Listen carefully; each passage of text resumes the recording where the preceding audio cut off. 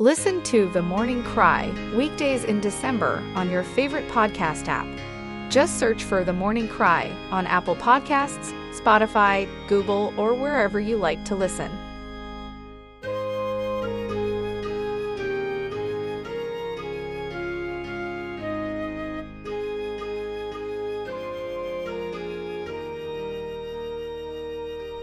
Shall we pray together? Heavenly Father, King of glory, we thank you for the grace and the privilege you've given unto us to come look at your word again. We ask that as we behold the pages of the scriptures, you open our hearts and you shine your light upon the tables of our hearts. In Jesus' name we pray. Amen. If you will turn with me to the book of Matthew chapter 5, verse 48, here the scripture says, "Be ye therefore perfect, even as your Father which is in heaven is perfect." If you can recall, in the last episode, we mentioned that God has signed a covenant with all those who have come into the saving knowledge of the Lord. We call this covenant a covenant of perfection. And just like Abraham, God is calling upon every one of us to walk before him and be perfect. Now, as a seal of the covenant, God has given us the Holy Spirit, the teacher of all things, to teach us even as we come into this covenant. Today we want to dive a little deeper into the matter of this perfection, this sanctification and holiness without which no man shall see the Lord. What is it? How do we come about it? And how can we get it? Now, to start with, I would state very clearly that this matter of perfection is not the perfection of God. The perfection of God is rather absolute in all areas. It is not the perfection of angels. The angels have never left their first estate. Their faculties and understanding have never been impaired and perverted. It is not Adamic perfection, as we see in our first parent. It is not the perfect knowledge of everything, because we are not omniscient. Only God is omniscient. There are not any of us that is free from ignorance. We can't know all things. It is not also freedom from error, because we are not infallible. We can make mistake. It's only God that cannot make mistake. It is not freedom from temptation, because we must be tempted. We must go through temptation as our Lord Jesus Christ went through temptation in the flesh. It is not freedom from infirmities, sickness, bodily sickness, mental eccentricities, such as weakness of the body, tiredness, dullness of understanding, or incoherence of thoughts. So if it's not all these things that I have mentioned, what then is it? Now, to understand this, we need to start with the Old Testament to see what exactly was the requirement of God, because God never changes. God told Moses to tell the children of Israel to be holy. If you turn your Bibles to the book of Leviticus chapter 19 verse 1 to 2, the Bible says, "And the Lord spake unto Moses, saying, Speak unto the congregation of the children of Israel, and say unto them, Ye shall be holy, for I the Lord your God am holy." The premise here is that God will have us to be like him in holiness. And this is where perfection comes in. That is, attaining to the holiness of God. The word perfect means being complete in godly character. Every one of us should seek to be like God in all godly character.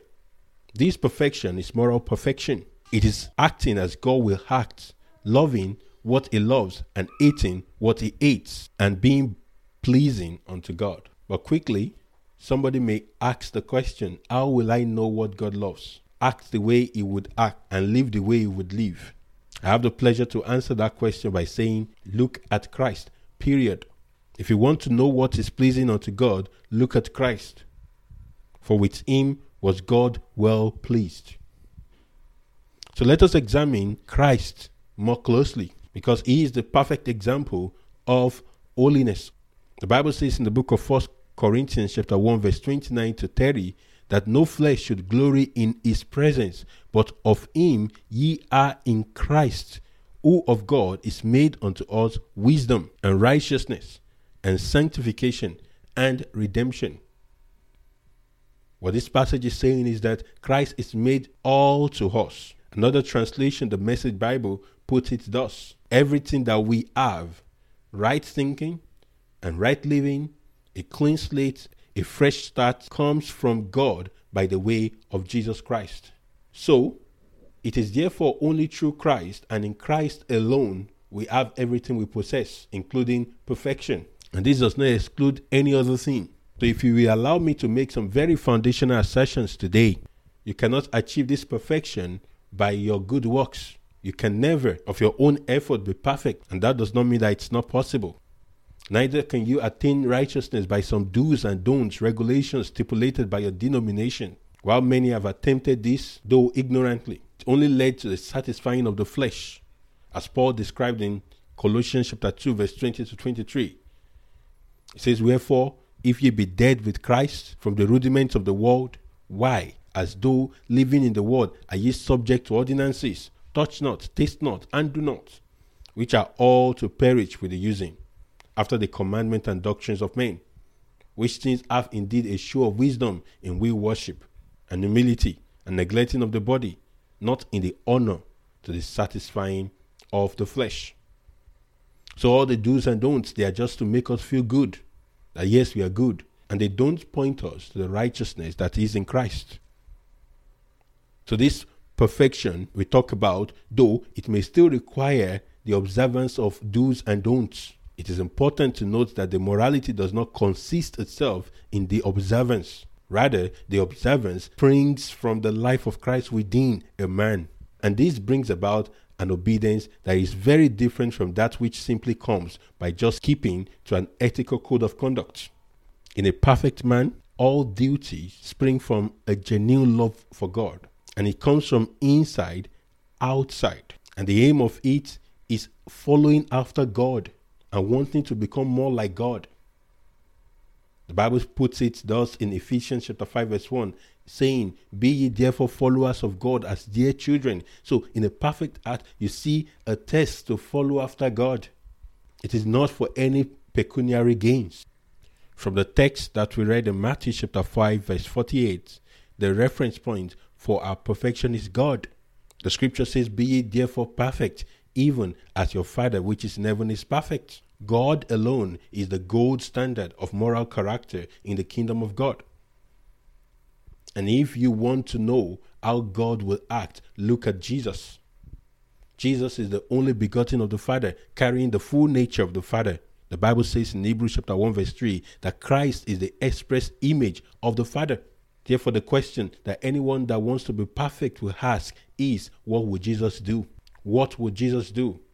When in the book of Hebrews, the scripture made us to know in chapter 11, talking about all the heroes of faith, Abraham, Noah, and many more of them. But when it came to chapter 12, the Bible had to say in verse 2, "Looking unto Jesus, the author and the finisher of our faith." We look at no other person except for Jesus. Therefore, our ultimate duty is to be assimilated into Christ. That is perfection. And it is our grandest duty as believers. It is the most practical, as we see the only begotten of the Father, Jesus Christ, has declared God to us. So if you want to be perfect, just look at Jesus. So anyone who aspires to be perfect will do some things. Number one, will keep his commandments. Apostle John in 1 John chapter 2 verse 4 to 6 says, "He that saith, I know him, and keepeth not his commandment, is a liar, and the truth is not in him. But whoso keepeth his word, in him verily is the love of God perfected. Hereby know we that we are in him." So, if you want to know you are in the Lord, keep his commandments. But that's not all. In verse 6 of 1 John chapter 2, the scriptures still say, "He that saith he abideth in him ought himself also to walk even as he walked." We must walk in the precept of Christ. So, in this passage, 1 John chapter 2, verse 4 to 6, you will notice some words. 1, know him. 2, in him. And 3, abideth, which is the present continuous form, abides. If you know him, you will keep his commandments. If you abide in him, and his word will abide in you, you will walk as he walks. You follow in his footsteps. You seek after God. And these 3 we must fulfill. For you cannot abide if you are not in him, and you cannot be in him if you have not known him. So when we talk about perfection, it is not keeping a set of rules. It's knowing the Lord, knowing him, learning of him, and abiding in him. Jesus Christ, talking about God, said in John chapter 7 verse 29, "But I know him, for I am from him, and he hath sent me." Paul the Apostle made the matter of knowing him the ultimate pursuit of his life. He said in Philippians chapter 3 verse 10, that I may know him and the power of his resurrection and the fellowship of his suffering, being made conformable unto his death. So we must know the Lord. The knowing him is not just it. We must learn of him. The Bible says in the book of John chapter 15 verse 3, now ye are clean through the word which I have spoken unto you. In John chapter 17 verse 17, Jesus said, sanctify them through thy truth. Thy word is truth. We must know him. We must learn of him. As he said, come unto me, all ye that labor and are heavy laden, I will give you rest. It then said, take my yoke upon thee and learn of me. Jesus said in the book of John chapter 15 verse 5, I am the vine, ye are the branches, he that abideth in me, and I in him, the same bringeth forth much fruit, for without me ye can do nothing. So you see, the first, knowing him, then coming into him, learning of him, and then abiding in him, making sure that you don't step out. So you can see how knowing Christ, keeping his commandments, and walking in his ways, keeping his precepts day after day, is being perfect.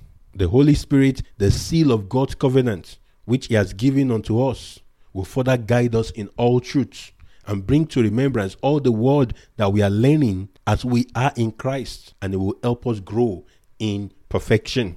So you realize that it is in Christ with the help of the Holy Spirit. It is not rules. It is not regulations. It's not an ethics code of conduct. It is by someone deciding to following the word of the Lord, coming and yearning after God day after day, and learning of the Lord and walking in his footsteps and asking the question, what would Jesus do?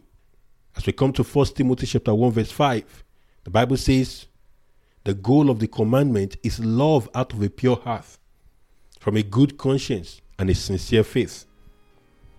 When you begin your journey in perfection, your heart is circumcised to love the Lord with all your heart, with all your soul, that's good conscience, that you may live. The question for you listening to me today is, have you come to the knowledge of the Lord yet? Are you in Christ? Are you constantly learning of Christ? Are you obeying his commandments? Are you abiding in him? Have you begun your journey in perfection?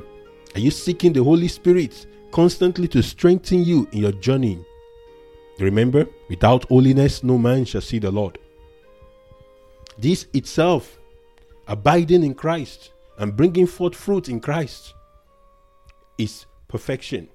And then you grow in it with the help of the Holy Spirit. But first, you must know him. You must learn of him. And you must abide in him. I want you to think about this and examine yourself in the light of this word. Ask yourself, have you come to know the Lord of a truth? Are you seeking the Lord of a truth? Are you abiding in his word? Or are you trusting in yourself, in your self-righteousness, in your self-holiness, in how much you're able to adhere to the rules of your denomination, and then you feel good from that? God is calling you to really introspect and look at yourself and examine yourself. I ask you to do that, and the Lord God Almighty will help you today. In Jesus' name.